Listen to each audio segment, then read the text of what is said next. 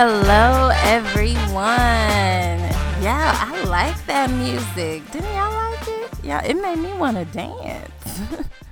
Y'all, welcome to another episode of Excuse Me, I'm Speaking. You're here with your host, the one that does the most. But y'all love it. My name is Antoinette. You can call me Twinkle. You can call me She Is Twinkle. As long as you're calling my name, that is all that matters. Yeah, I wanted to start off the show with just a vibe, I wanted you guys to have the feel of a live band. I think that's a sign I'm ready for vacation or something. So hopefully, I'm not in that feeling alone. All right, so I know y'all are probably wondering, girl, where was you at last week? I know. Let's just say I gave myself a week off in honor of Black History Month. I feel like I should get a day off for a week, Yeah, funny story. I actually used to do that at my old employers on Martin Luther King Day. If they did not already give us the day off, I would simply take a PTO day or floating holiday because I deserve it, okay? I felt like that was, a little ounce of Black privilege there. Anyways, yeah, so there are some new things that I am doing in the show. As you all know, I'm saying we because you guys are on this new podcast journey with me. So I get to experiment with what works and what doesn't work, what days to put out the pod. So thank you so much for still following along and bearing with me and getting to know me and all of the feedback. So something new I am starting will be a mood check segment. The beginning of every show, we need to do a mood check, okay? Whether it is just me or it is me and a guest, we have to have some type of realness at the beginning of this show. And realistically, everybody's not always in the greatest mood. Everybody's not always in a blah mood. We just need to do a mood check to see where we're going with this thing. Yeah, I got this idea from, how when you meet people, they say, oh, good morning, or oh, how are you? But a lot of times they're not actually waiting for your response. They just say, oh, how are you? And then they just keep walking or they just keep doing what they're doing. Bruh. It's just kind of like a filler question that they really don't care about the answer to. But really, if I have a guest on here or if I ask somebody that question in real life, I really do care about the answer because a lot of us just be operating just nonstop, and we really just need to take a second and breathe and do a mood check. All right. So the mood for today I am optimistic. I'm not overly excited. I'm not having a case of the blues. I'm just optimistic that today can and will be potentially a good day. So that is my mood for today. Yeah, do a mood check with yourself, and maybe you have to check your mood, figure out why you're in a low mood. Hey, maybe you just need some vitamin D. You need to go take a walk and get some fresh air and get some of that natural sunlight on your skin. All right. Alrighty then. So the next part of the show, which will be new, will be a question of the day. So just to get things started, I know I used to incorporate this at all of my different jobs that I had. I would have a Friday fun question because everybody looked forward to Fridays. Everybody was happy on Fridays, but also a lot of people were tired by the time Fridays came because you just had such a long work week.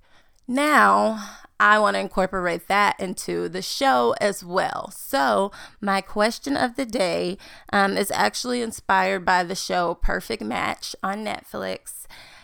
They released the final episodes of that show this week. It was a dating show on there, and it was actually a really good show. So if you have not gotten a chance to watch that, you should definitely check it out. But Perfect Match, the couple at the end of the show that won the vote for the perfect match in the House. Their grand prize was an all-expense paid 1-week trip to anywhere in the world that they wanted to go. So that is my question for today. If you could choose one place in the world to go for an all expenses paid trip, what place would that be? So I'm going to answer that question myself, and that is so easy for me. Yeah, Hawaii. I don't even want to try a new place. I've been to Hawaii before, and if I could get a 1-week all expenses paid trip back, I definitely would. Hawaii was just literal peace on earth. It was beautiful. I just felt so calm, and the air was cool. Just you could breathe easier. Now, the only time you couldn't breathe is when it was time to spend some money out. So that is why I would love to choose Hawaii for the all expense paid trip, simply because Hawaii is high. Okay. So if I could go there, all expense paid, it would just be amazing. I would have the time of my life. And either way, I just want to go back. So Hawaii it is. I want a private flight. Let's do this. All right.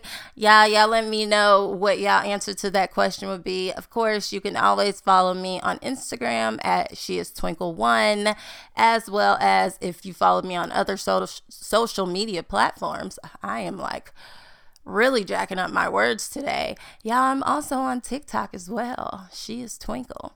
Yes. So follow me on there. Send me your direct messages, comment on a picture. Let me know your answer to that question. What place would you go for your all expense paid 1-week trip? Now, moving on from there, of course, I did a shout out to Netflix for The Perfect Match, the show, but there is another show on there, which is a dating show that is very big. It is called Love is Blind. Yeah, Love is Blind just gives me my entire life. If you haven't seen it, you have to watch it. It is basically a show about people meeting in pods. So they're just separate rooms. They can't see each other, but they can hear each other. And they're both sitting on relaxing couches. And they're getting to know each other and kind of doing a blind speed dating without actually seeing each other. So they're trying to test out whether these people can connect with one another on a intellectual level, mentally, spiritually, emotionally, all those things, rather than just physically. Okay, so they're trying to test out whether love is blind. Yeah, this show is addicting. I have watched season 1, 2, and 3 just wrapped not too long ago, and season 4 is coming, I believe, in March. So I brought up Love is Blind because there was a fan favorite couple from last season's episode, which was SK and Raven. So he was just so patient with her, so calm. He wasn't pushy. They weren't even touchy. Some of the other couples were all over each other. And SK and Raven really took their time. He barely rubbed her shoulder for the first probably week after they had actually seen each other. And so they were really focused on connecting with one another, getting to know each other. She met his family, they met each other's friends, all of those things. So we were really rooting for this couple. Leading up to the moment of saying I do, Raven is standing at the altar. The minister is doing the exchange of vows between the two of them, and he gets to SK first, and he says, I do not. And we was all what?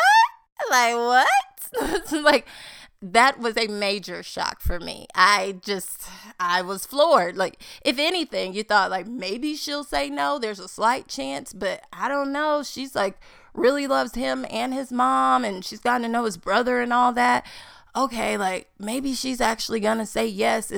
But this is the thing, SK was moving away like right after the show wrapped to grad school in another state for 2 years. But they had been talking about that and they were willing to make it work long distance. Now that would have been fairly difficult in a marriage, but hey, let's not pretend like military couples don't do it all the time. They get married and then shortly after you see that one of like the spouse is deported and they're going to be gone for 6 months or 9 months or maybe a year or maybe for an indefinite period of time. But people make it work if you like truly love each other. So in this instance, SK says no. And I would have went off, y'all. I'm not lying to you. I would have snapped. Like, I'm up here in this beautiful dress, in this makeup, and in this headpiece that I compromised for. And you gonna tell me no in front of all these... Yeah. But it's not me, so let me pull myself together. But Raven, like, took it in stride. She just said, okay. And then she said, I have to go. And then she just like politely walked off the stage. You could see she was crying and she just went back to her dressing room. And his mom actually came back there and she was like, girl, I don't know what's wrong with him. I don't know why he said that. His mama was saying what we was all thinking. And he just standing there like smiling like, yeah. Afterwards, we see the reunion show, which is about a year later. And so from the update of SK and Raven, yes, they did not get married, but they determined that's what was best because she wasn't willing to relocate to where his grad school was. And he just felt like they need to take things slower and do it on their own time. And, you know, he was able to talk to her and eventually they ended up back in a relationship and dating again. And they both seemed like very happy. They were a lot more affectionate with each other. They were just all smiles. So we thought everything was all good. Yeah, after the reunion came out, all of these TikToks came out from all these other girls that he was supposedly dating. And it was just ridiculous because it was showing proof and receipts that he was dating Raven and these other girls at the same time. So, of course, social media, anybody can put anything out there. We weren't exactly sure what was happening because both Raven and SK were silent. At one point they put out statements just to kind of like respect their privacy as they get through this together and that there may be lawyers involved. So we didn't know what to think. So recently I watched an interview with Raven. It is on YouTube. Her name is Raven Ross and she was very open in this interview and gave a full history because we did see an update episode of Love is Blind. It's called Love is Blind After the Altar. And we see that they got an apartment together and that he re-proposed to her again. Well, in her interview, Raven spilled all the tea, okay? And Raven said that the stuff was coming out in the news all while they were living together. And so her phone was going crazy. His phone was going crazy. He was like not straightforward with his answers when she's asking him questions as to what was going on. He would literally be thinking right in front of her, taking a very long time. Like, if you're going to come up with a lie, like, think quick. Goodness.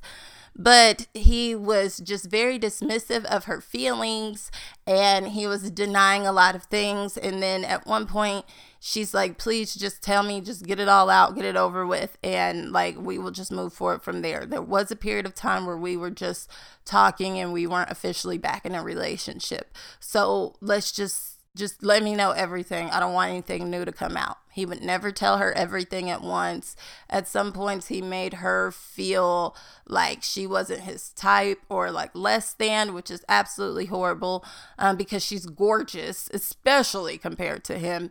And it was just a very toxic relationship as far as him playing with her emotions and her just being lost and all of these things coming out at once. And it's just too much for one person to handle.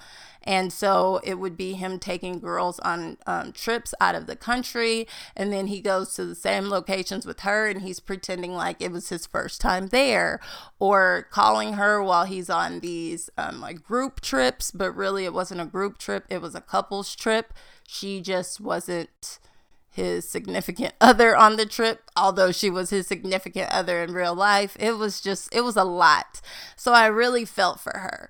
And so I thought to myself, because typically we hear of in the African like heritage, like some of their traditional values, and don't quote me, but from what I've seen from different African families that I've known, is that polygamy is totally normal in their culture. And so according to SK, he said he doesn't believe in polygamy, but obviously he does, because why are you seriously dating 3 different girls at once? And he spoke to them all the same way. Raven saw text messages and everything.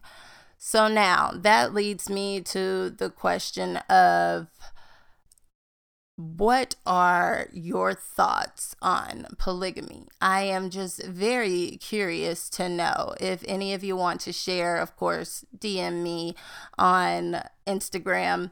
I want to share my thoughts with you guys. I just personally believe that it is like hard enough in your own relationship, whether you are like seriously dating someone or whether you're married. I can speak for myself. Like, I know sometimes like I can probably be a lot. Like my husband, sometimes he's like smooth sailing, and then sometimes like, you know, either one of us could be having a bad day. It is like hard enough to deal with one person, let alone why would you want to be obligated to like 3 different wives? That is insane to me. Like, it's hard enough to juggle multiple friendships. Like, I could never juggle a polygamous relationship. Are you kidding me? And is that a real relationship anyway? Like, you're not really fully invested in one or the other.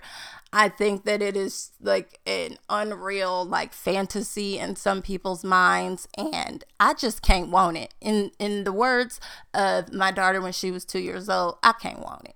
Y'all, let me know what y'all think, and we will keep that conversation going offline. Now, beyond that, the main part of today's show, y'all know, as a part of my podcast, I also do show reviews, which I guess I just kind of did a mini review for y'all. But I have to be honest and say that, yeah, I was wrong. I was wrong. Yes. So on a few podcasts ago, I had mentioned during my streaming news updates that You Season 4 Part 1 was out, and do not waste your time watching it. Now, I really meant that when I said it, okay? So I speak to one of my cousins fairly often, and she was giving me feedback from the show, and she told me, you got to give You another chance. It is actually very good. You just have to stick in there, and I'm really looking forward to Part 2 coming out. So typically, me and her, we like the same type of shows. My brother had also seen it as well, and he said it was really good. So I said, okay, I can take their word for it. Let me just start it over, like when I'm not tired, when I don't have a bunch of other things on my mind, when I'm not playing something in my phone, and let me give it my full focus and attention, and maybe it actually is good. Have y'all ever had to do that? You know, start a show over like 3 times, and then you're like, oh, this is actually really good. Yeah, that's me. So I did it, and I am so glad that I did it. Season 4 is totally different from the previous 3 seasons, but it's every bit of worth it, okay? So today I'm going to give y'all my recap and review of You Season 4 Part 1, okay? So this is spoiler alert right here. Now, for those of you that have not seen the show You and you feel like I'm not going to relate to this part of the podcast, that is totally not true, okay? That means that you have never listened to a detailed review of mine.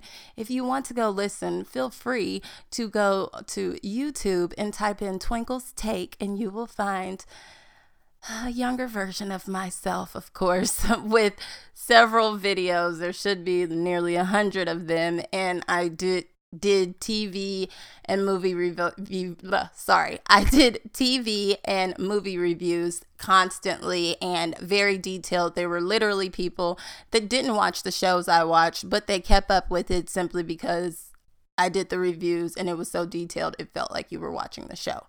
So y'all give me credit and don't click out of here. I promise you won't regret it. All right. So before I start off with season 4, let me give y'all some background on You and what type of show it is. So to begin with, You, YOU, is a show that started on Lifetime. Oh.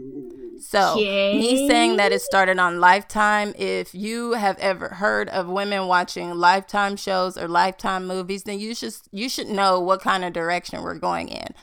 So Lifetime typically is like, you know, that there's like a stalker or there's like a killer or there's like a like single mom or there's some type of media scandal.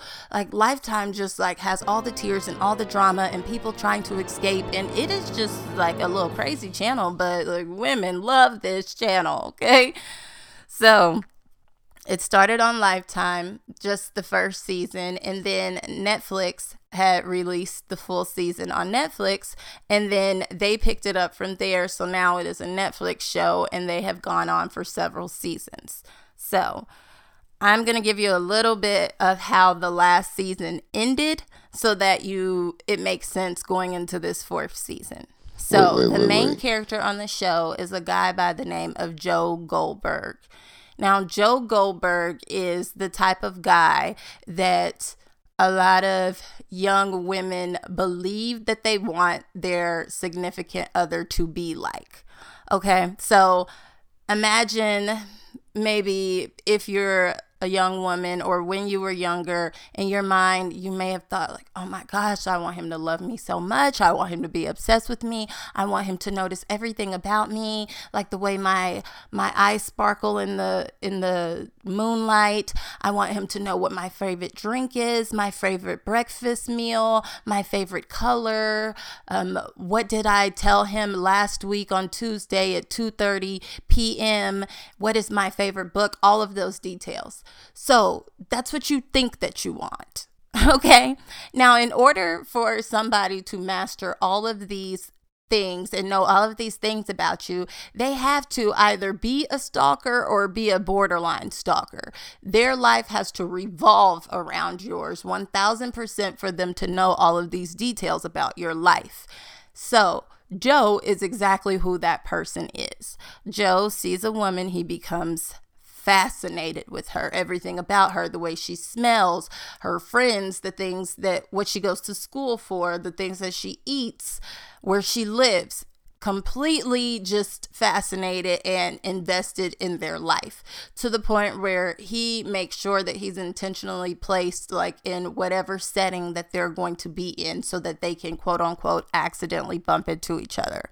He will literally like secretly break into their house and like smell their clothes and learn a little bit more about them. And he is just like, there's no boundaries with him. But he comes off as such a nice, innocent guy where like they start to fall in love with him as well. And they're like, how did you know that about me? And he's like, oh, I just pay attention. Literally, he was paying attention to you like standing outside of your house at night looking at you through the window. You just didn't realize it. But you think it's cute, but it's really crazy. All right.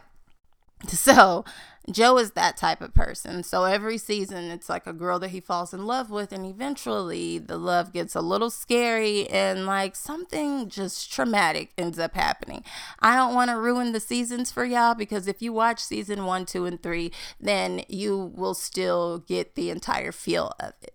But season 3 ended with Joe. He was actually married to a woman by the name of Love. Now, Love, we thought she was normal in the season prior, but come to find out, which we knew going into the 3rd season, is that Love is just as crazy as him.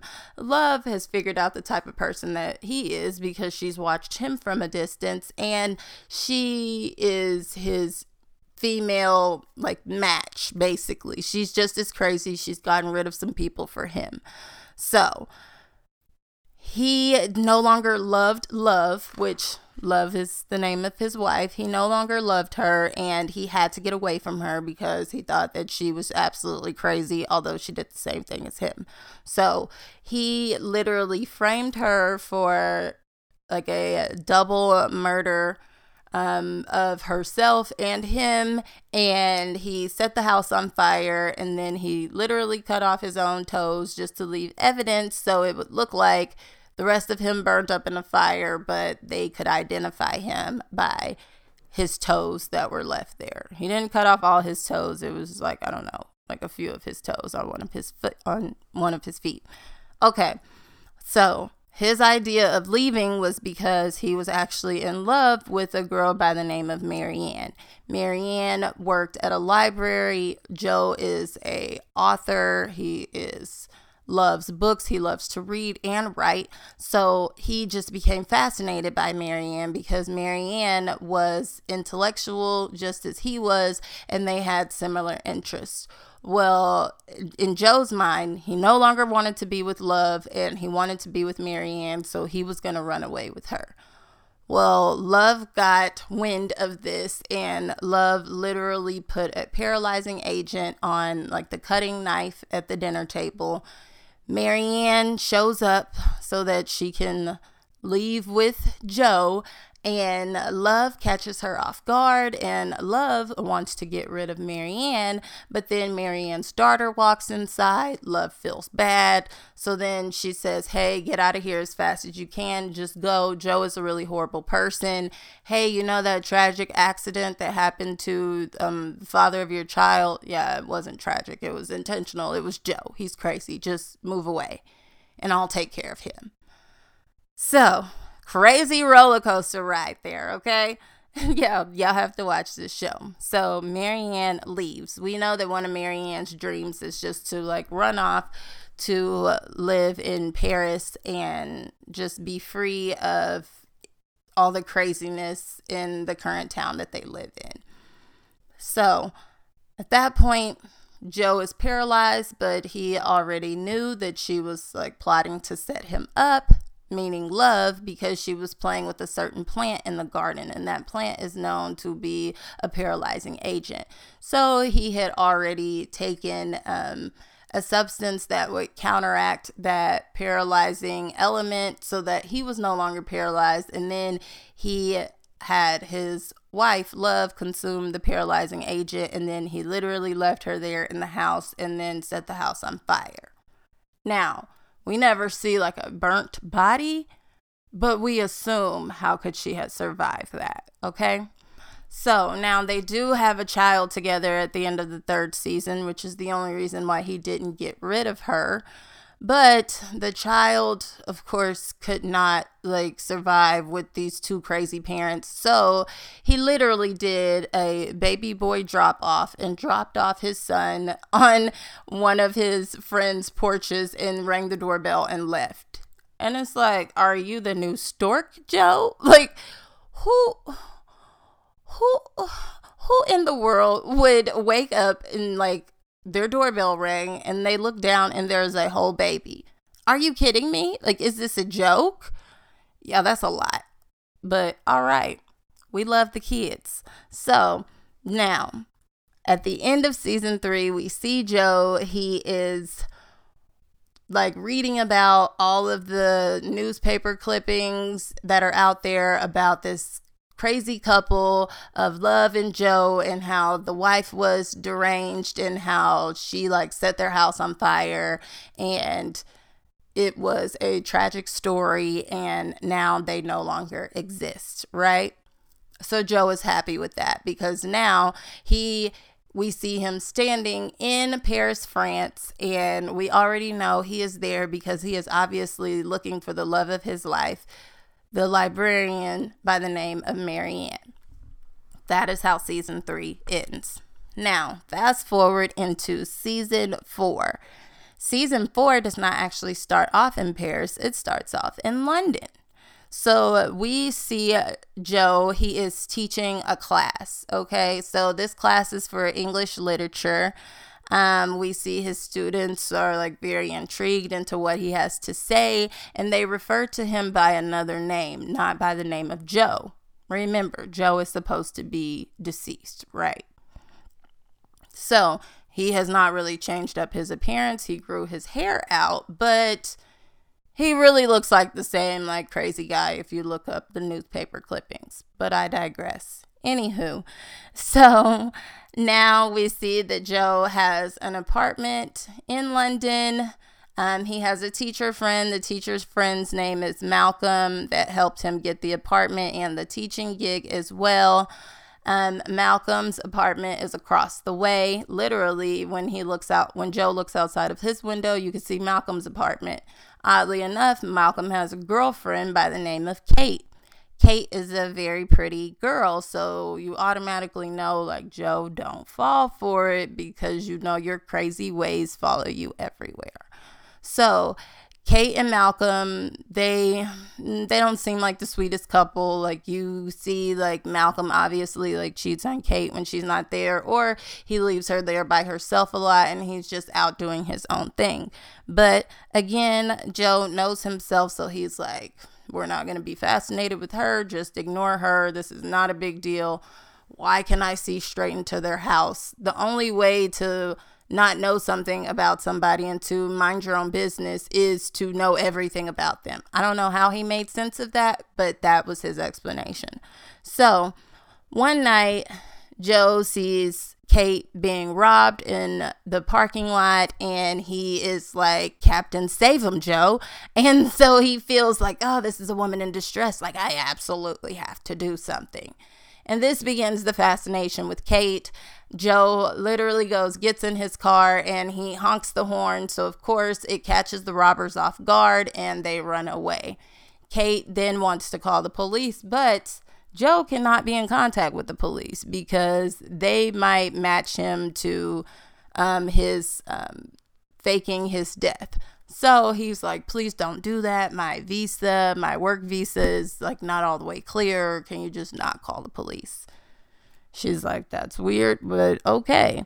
So don't call the popo. She doesn't do it. She goes into her apartment. She tells her boyfriend, Malcolm, what happened. Malcolm is all jolly and happy. So he's like, goes next door and was like, hey, pal, friend, like, thank you so much for like saving my girlfriend's life and helping her from that robbery. You know what? I'm going to treat you. Why don't you come and hang out with me and my rich clique? Okay. So he takes him to a club. The club is called the Sundry House, which is owned by one of his friends, Adam. So yeah, let me break down this rich clique to y'all. Okay. So first, y'all already know we have Kate and Malcolm. Those are the next door neighbors. Malcolm invited Joe to a party, like elite party, where it's by invite only and it's only the finest of the finest in there. Right? Okay. So I mentioned Adam because Adam owns the club that they're going to. Adam is like, there's nothing special about him. Really, his family just has money. I'll get to this little tidbit about Adam, but his girlfriend is Phoebe, and Phoebe is just very like social media. She's all into it. She really cares about like likes and views and what people think of her. But then she like really wants this relationship with Adam to work as well. She doesn't really feel like he's all that into her. So you could see like her insecurities bleeding through as well. Side note, Adam has like this secret little like fetish of his that will come up later on in the show. So then a part of the rest of their rich clique, I can tell y'all what I remember. There is another rich socialite by the name of Jenna. There's another rich guy by the name of Rold. You can immediately tell he kind of has a thing for Kate, but he just keeps it to himself because, of course, she's with Malcolm. And then people really don't take that well to Malcolm because you could tell that like nobody really likes him. They just deal with him. Then we have a Nigerian princess. She's like very negative about everything and very stuck up, but her name is Blessing. And then we have Simon and Sophie. Simon is an artist and he has a sister named Sophie. The odd thing about Simon is that he may not necessarily be an authentic artist, but I'll tell you guys about that later. And then last but certainly not least, we have someone else that he met at the party by the name of Reese Montrose. Reese Montrose is an author and he wrote a book because he grew up poor. Then he found out he was related to a duke and then he came into money. So that was a weird experience for him. But he kind of has the same sentiments as Joe as far as why are we at this party? These people are so weird. They're just like rich people and they don't care about anything or anybody but themselves. But dude, you're rich too. Whatever the case, he is that one person at the party that Joe feels like he can actually like talk to or, laugh with. Now,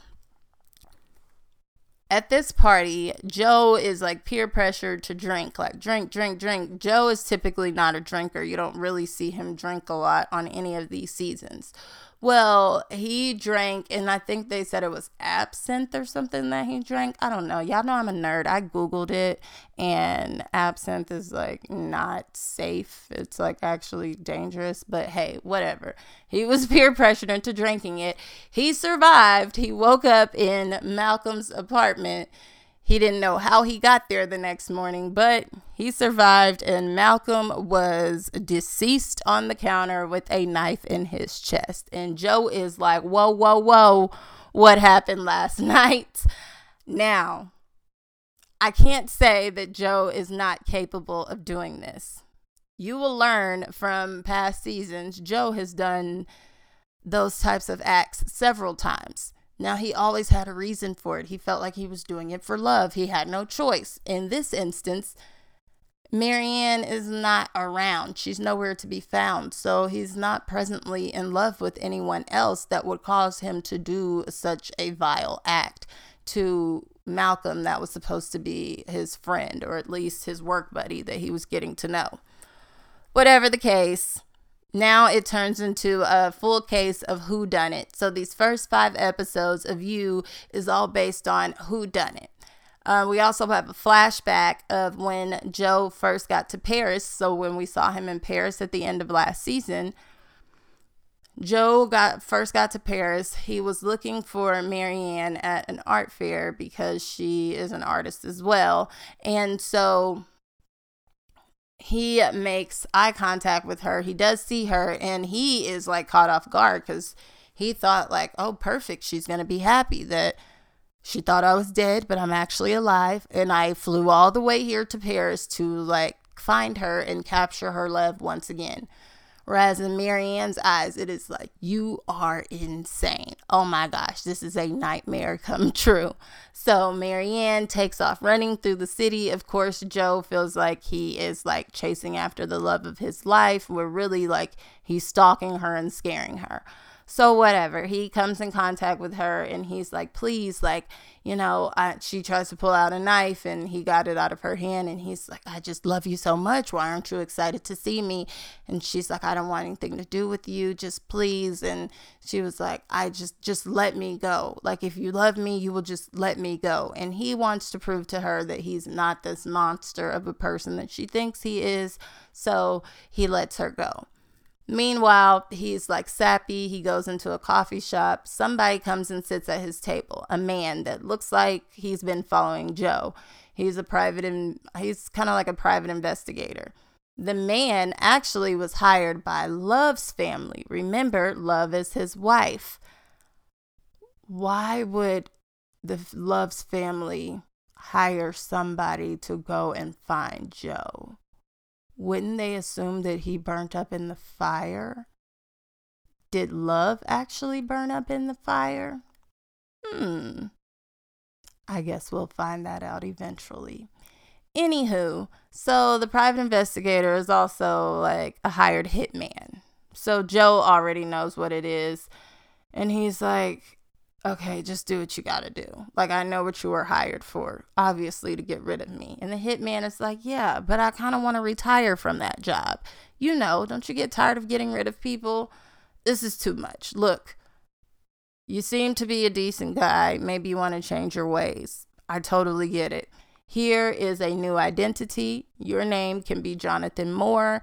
Jonathan Moore has like a great background. You can get a job wherever you want. He has good credit. Be this Jonathan Moore person. Here's your ID, your passport, all of that. And we just don't want to hear from you again. Just keep a low profile. But there is one person that knows that Joe Goldberg is still alive. And that is Marianne, the girl you've been following. So you need to do one last deed and get rid of her completely. Deceased. And then send me evidence, give me a call, send me a text, and then we'll call it even. And you'll never see or hear from me again. And you can move on with your new life as Jonathan Moore. Clean slate. So Joe is like, dang, this really sucks. Like, now, like, I have to kill her. Like, this is really unfortunate. This is how he acts every single time. Like, right before he gets rid of somebody, he's like, I really don't want to do this, but I guess I got to do it. Joe is, like, crazy.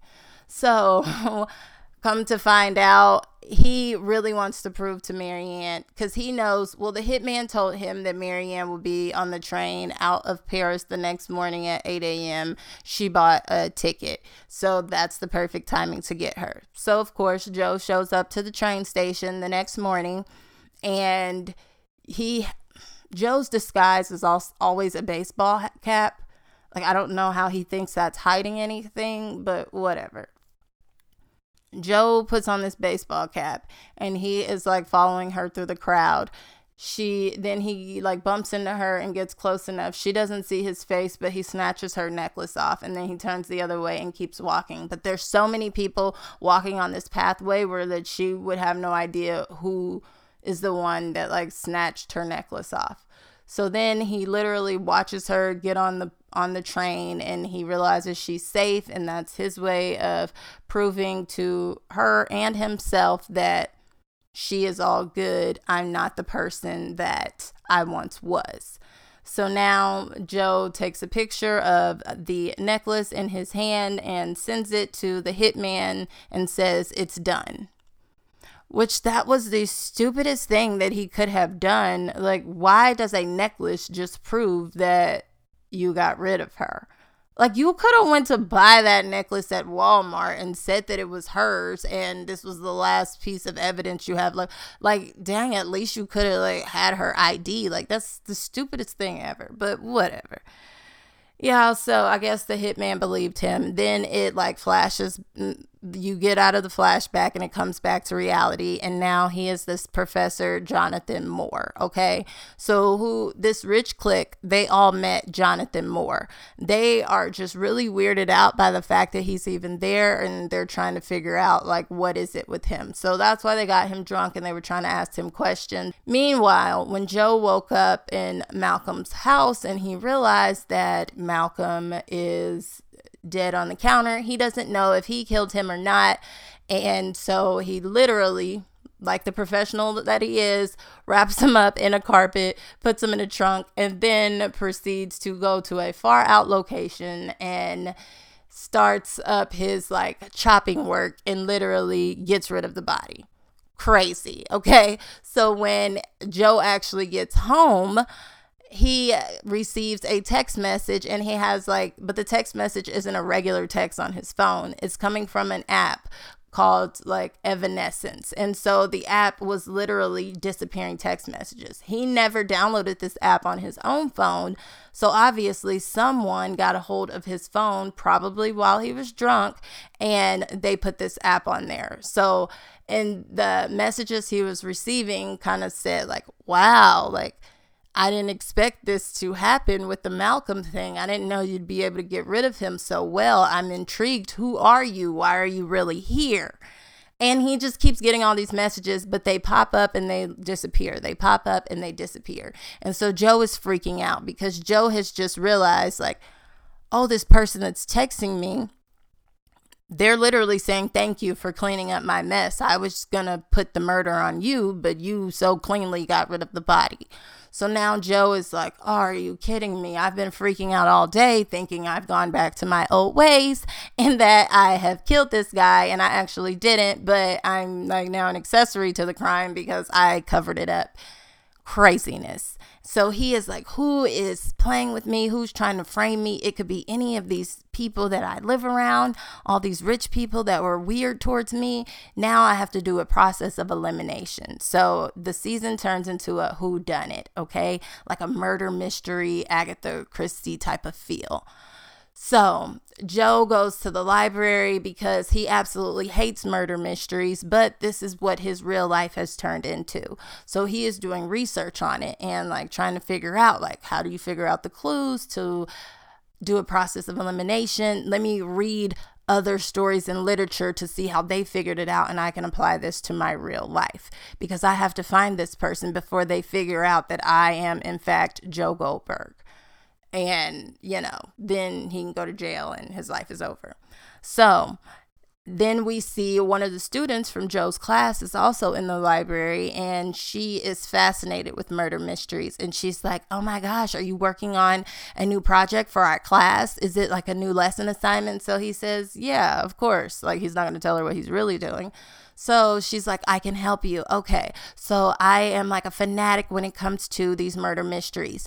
The number one thing is that you have to remember in murder mysteries is that nothing is a coincidence. Okay.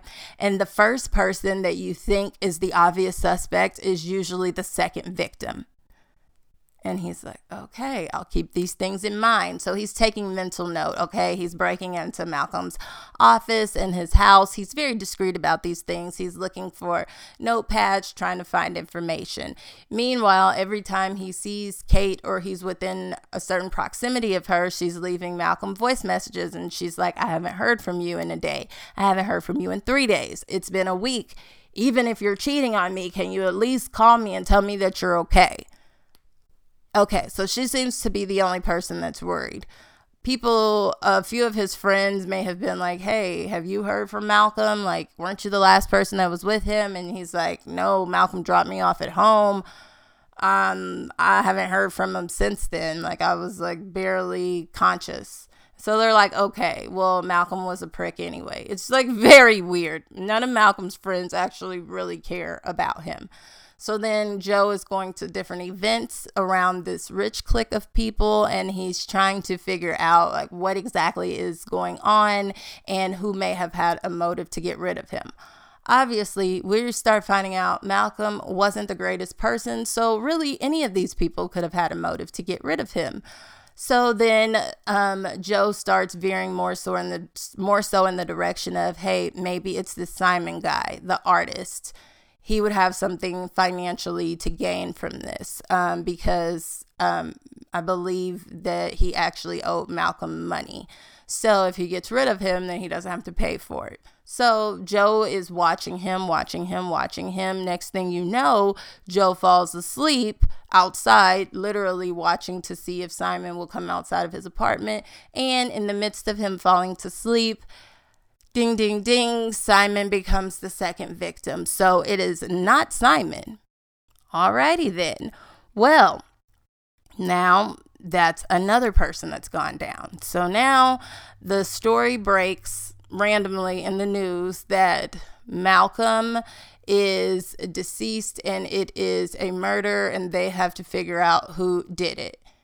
Joe has no idea who released this story. Obviously, it's the person that's trying to blackmail him, that's sending him these anonymous messages. So Joe is freaking out because now he knows that Kate is probably the next target on the list. He doesn't believe that Kate is the person that is blackmailing him, but he is like, I can't afford for another person around me to die. So I am going to literally like just follow her, like not make it obvious, but just to make sure she's okay. So obviously, the funeral for Malcolm comes up, and Kate is just distraught. She's being really like rude to him, and she's also like, who are you? Why are you around? My boyfriend has been murdered. Like, I'm just trying to figure out life. And all the friends are questioning him, but obviously Joe really didn't do it. But at the same time, Joe has to filter through these questions he's receiving while also being on the lookout for the real murderer in the room. And so, of course, he like follows Kate around the city. She is emotional. So they end up physically involved with one another. She blames it on grief and like needing to not think about things. But really, there's always been this sort of tension between Joe and Kate. So they end up hooking up like a few times during the season, and she starts to grow closer to him. At one point, Phoebe, one of the rich people, she has a bodyguard. He's watching Joe very closely because he's noticed Joe watching all of the rich clique, and he corners him at one point and was like, aha, it's probably you. I think you're the one that is the murderer, and you're killing all of these different rich kids because now nobody was dying until you showed up. So Joe is like having to fight for his life because literally the bodyguard had a gun and he shot him in the foot, and he was very caught off guard when nothing happened, but Joe cut off his toes on that foot, so of course it didn't hit anything. Clever. So that point, he literally has to fight for his life, and the bodyguard is deceased, and he has to dispose of him. And then oddly enough, nobody else speaks of the bodyguard. It's very weird. But ultimately, by the 5th episode, all of the rich clique, they want to get to know Joe, and they just need a weekend away because their friends keep dying and passing away. So they're like, hey, let's do a group getaway. So the group getaway is to like this medieval like castle home, and they're basically trying to like fake a murder mystery there to figure out who is the killer of this like fake murder plot story that they've made up. They all are like dressed up in like medieval like costumes and like mask and all of that too. So of course, while Joe is there, Kate's room is next door. He ends up like hooking up with her again, and like all of these rich kids, they drink a lot, but then there's drugs involved, and then different people are approaching him like, I think you're the one, and then other people are just looking really suspicious, and then next thing you know, we see the Jenna girl, one of the rich socialites. She is found deceased on the bedroom floor of Kate's room. At that same time, Joe walks in to check on Kate, and he realizes Jenna is like sprawled out across the floor. So now Joe is completely freaked out because he's like, oh my gosh, am I reliving my marriage with my wife? Like, is this the same thing? Did I think you were a nice and sweet girl that I was falling for, and now you're a killer too? Like, I should have seen all the signs from the beginning. Joe is freaking out. So he's like, we're not going to play this game. Did you do this? And she's like, of course I didn't do it, but you're not going to believe me, are you? I walked in here and she was like this. So she's like, can you please just like help me like do something with this? Like figure it out. So Joe is like, oh, gosh, at this point, we're both like equally invested because she can just lie and tell everybody that I did it, or I can tell everybody that she did it and they're not going to believe me anyway because I'm the new guy.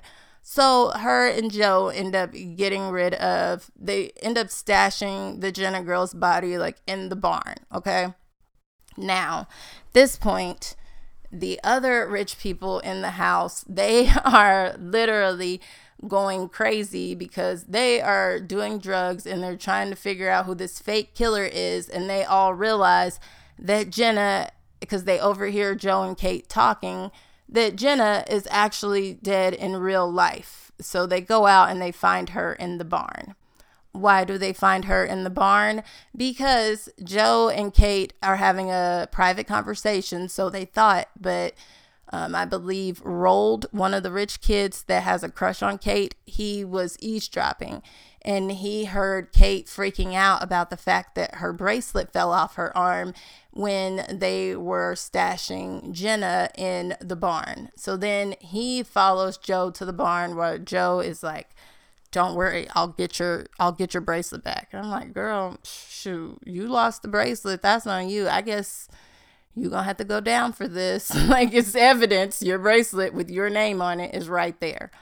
But whatever, Joe, crazy in love, right? So Joe runs to the barn and he goes to retrieve the bracelet and he is caught by Rolled. So Rolled literally has a shotgun and he's like, oh no, follow me. Now we know that you're the killer because you're here with the dead body and you're going to give us all answers, okay? So now Joe has to follow him back into the house and he is literally sitting there in front of the rest of the Rich Click crew that is still alive, but they are all just completely faded. But they all have like a bow and arrow, they have a shotgun, like they have these medieval weapons that literally they're supposed to be props, but if they use them could cause like major damage. So Joe is just freaking out and he is, oddly enough, the only sane one in the room, and he knows they're not going to listen to anything he says. Meanwhile, Kate is nowhere to be found because she is actually talking to one of the other girls that is at the party, one of her friends, and they're in a private room, and she's explaining to her that, okay, you caught me. Like, I didn't kill Jenna, but this is what happened. And we got rid of the body because we put it here. And now this is a really difficult position. And like her friend is trying to console her. And she's like, yeah, I didn't really like her anyway. Yeah, it's very weird.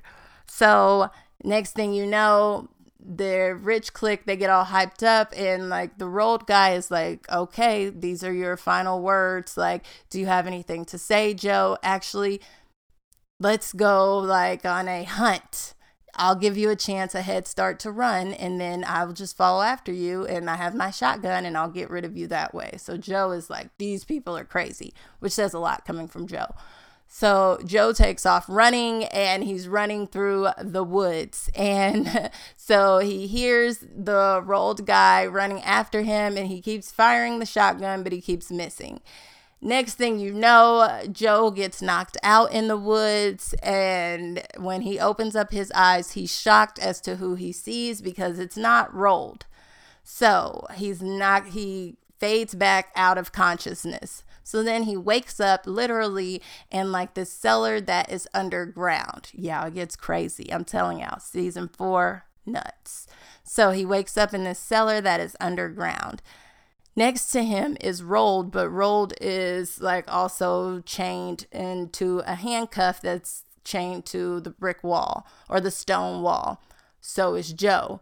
And when Joe opens up his eyes, he sees none other than the author, Reese Montrose.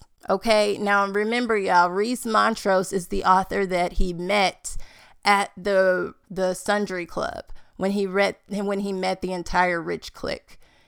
Now, this was the one guy he thought he could relate to. Reese always comes on television and everything, and he's always like soliciting for like, we need to find this killer that is out on the loose. They're calling the killer the Eat the Rich killer. He's like, if you guys have any tips, please send them in. Meanwhile, plot twist, he is the actual killer. Now, he's rich as well, but he grew up poor. He didn't know he was rich until he found out that he was related to a duke that left him a crazy amount of money. So now it's almost like he's getting vengeance for like the life that he grew up with no money. And he's like hateful towards these kids that have grown up with money. So now he is like knocking them off one by one and he wants to blame it on Joe. But now he's giving Joe the idea of, hey, how about me and you work together? Like, I didn't know you were so clever. Like, I found out who you are. Like, you're Joe Goldberg. You were married to Love. I did all the research. It took me a while, but I found it out. Now, pause. At one point during the season, Joe walks into his apartment and there's all these newspaper clippings all over his wall. All of these like magazine printouts and articles from the internet showing like Joe's past life and history. So Joe freaked out. Then he got one of those disappearing text messages that says, "I know who you are. You're Joe Goldberg. Like, this is fun." And Joe has freaked out, but he still didn't know who was texting him. Now, fast forward back to the part of the story that I was at when they're in the cellar and he sees Reese Montrose's face, and it is this author that has been stalking him and setting up these murders the entire time. So Reese actually wants to work with Joe, and he's like, yeah, we can get rid of all of them and we could just totally like change society. Actually, for Malcolm's murder and for I believe Simon's murder, you know what, let's just blame it on and now what's the girl that was on the floor, I believe Jenna, the one that was sprawled out across the floor. Yeah, we can blame it on, put it all on Rolled. Since he's over here, he's laying on the ground, he's unconscious. We can just pin it all on him, and then we can continue to work together and we can get this done. Meanwhile, Joe is like, what? Like, I retired from that life. Like, I am Jonathan Moore. Get it right. Like, you are crazy. Are you insane? Meanwhile, nobody knows that he is underground in this cellar. So who is going to save him? So at that point, Reese is like, okay, well, you don't want to work with me. I get it. I understand. Fine. You know what? We'll just pick this up back in London if you make it back to London. Okay. So let me just go ahead, light this fire, and good luck. And then he rushes out of the cellar. Meanwhile, Joe is still attached to the wall. He is kicking and going crazy. He is like trying to like find something around him so that he can detach and get out of these handcuffs so that he can escape the fire before the entire like ground floor is on fire. So meanwhile, Kate realizes, oh my gosh, where's Joe? Or I guess Jonathan. I need to find him. Like, he's probably in danger. Our friends are going crazy. And so her and her friend run off to try to find him. Now, when she goes looking for him, the friends are like, oh, he's being chased through the woods by Rolled. They don't even realize that the Reese Montrose guy showed up. But now Reese Montrose has disappeared. Okay. So now we see Joe, he is able somehow to like kick and fight and get out of these handcuffs, and Rolled wakes up because the smoke from the fire has him coughing and it wakes him like up back to consciousness. And he's like, Joe, please. He's like, Jonathan, help me out. Like, please don't leave me down here to die. And so this is like the real test for Joe, because he could just like let him burn up. Rolled was going to literally kill him like with the shotgun. But it shows that Joe is really trying to change. Joe decides to help him get out of his handcuffs, and then he pushes him through the chute to get out of the cellar, and then Joe makes his way up, and when he comes to the sunlight, we see that Kate is there to welcome him with open arms and was like, oh my gosh, are you okay? So now it fast forwards to their present day time in London, and Joe is just at home and he cannot believe his life right now. Now he knows who was trying to blackmail him and who the real killer is, but he turns on the television and he sees none other than Reese Montrose smiling on TV as the author, as an famed author, and he wants to make an announcement to the citizens of London that he, in fact, will be running for mayor. And the season and part 1 comes to a close. Yeah. It is very good. It is a juicy story. Of course, he has this fascination with Kate, but it's also, he has his mind on so many other things this season as well. And it's someone that's also gunning for him at the same time. Yeah, I'm so excited. Part 2 comes out March 9th.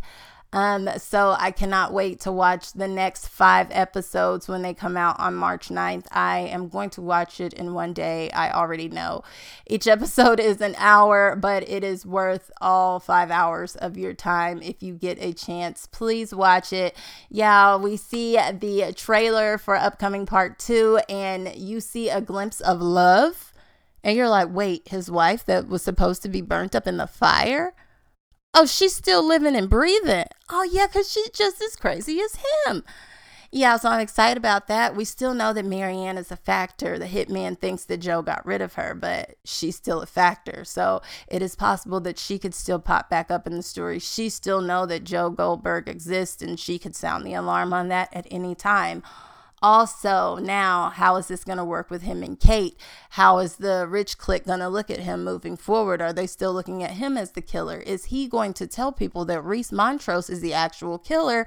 Are they even going to believe him? This guy is golden. He's running for mayor. And how many more victims will he try to put on his victim list before the season comes to a close? Y'all, I have no idea, but this is very good. It is some juicy stuff, and shout out to my cousin for telling me to give it a second chance. It was every bit of worth it.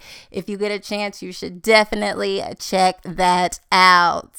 Yes. So wrapping up the show with our quick streaming news. So, of course, like I said, season 4, part 2, the last 5 episodes come on March 9th on Netflix. You don't want to miss that. Also, brand new, Bel-Air on Peacock. Season 2 is back. New episodes come out on Thursday. So there are 2 episodes that are out right now. Yeah, y'all should definitely check that out. It is the remake of The Fresh Prince of Bel-Air, but they did not mess up or shame the original in any type of way. It is definitely its own like modern new look and feel and storylines, but they do take the characters, they have the same names, and some of the same storylines to an extent as the original show as well. But Will Smith is one of the executive producers over the show, so he has his hand in it as well, and the actors are doing great. So you can check that out. Or if you want to save a dime, you could wait about 2.5 months, and then all of the episodes will be out, and then you can just pay for Peacock for 1 month and then binge watch it quickly, and then get rid of it. Yeah, that was my money saving tip for the day. Yeah, and then in national news, yeah, I know it is the month of March, but it is still winter time. So make sure you are mindful of the weather. Check your weather app. Wear a coat. Yeah, this is the time of the year where people get sick because sometimes the weather is warm, sometimes it's cold. Let me remind y'all, it is still winter time. So spring does not actually start until Monday, March 20th, this year, 2023. So again, the official first day of spring is March 20th, which is on a Monday. And my question is, are we springing forward this year? Do y'all know? Are y'all aware? I'm going to Google that. I believe we are. I hate springing forward. That's just my opinion. I love falling back, where you like get an extra hour of sleep, but springing forward, like, let's just, on a Monday, it's like people have to go to work, like, just count me as late before, like, okay. Yeah, anyways, y'all don't want to hear my foolishness, but just to end the show, of course, I end it with a quote. So my quote of the day, and they usually minister to my heart, so I hope they do the same to yours, but my quote is an anonymous quote. We don't know who the author is, but it is, "Your mind is a garden. Your thoughts are the seeds. You can grow flowers or you can grow weeds." Let me read that one more time. Your mind is a garden. Your thoughts are the seeds. You can grow flowers or you can grow weeds. Y'all, this has been another episode of Excuse Me, I'm Speaking. I hope that you guys thoroughly enjoyed it. Please send your comments, your feedback, your anything you want me to know or that you would like to hear in the show, send it to me via text, phone call, or Instagram at SheIsTwinkle1. I look forward to hearing from you all, and I promise you I will be back next week with another great episode of Excuse Me, I'm Speaking. This is your host, She Is Twinkle, signing out. Love you all. Bye-bye.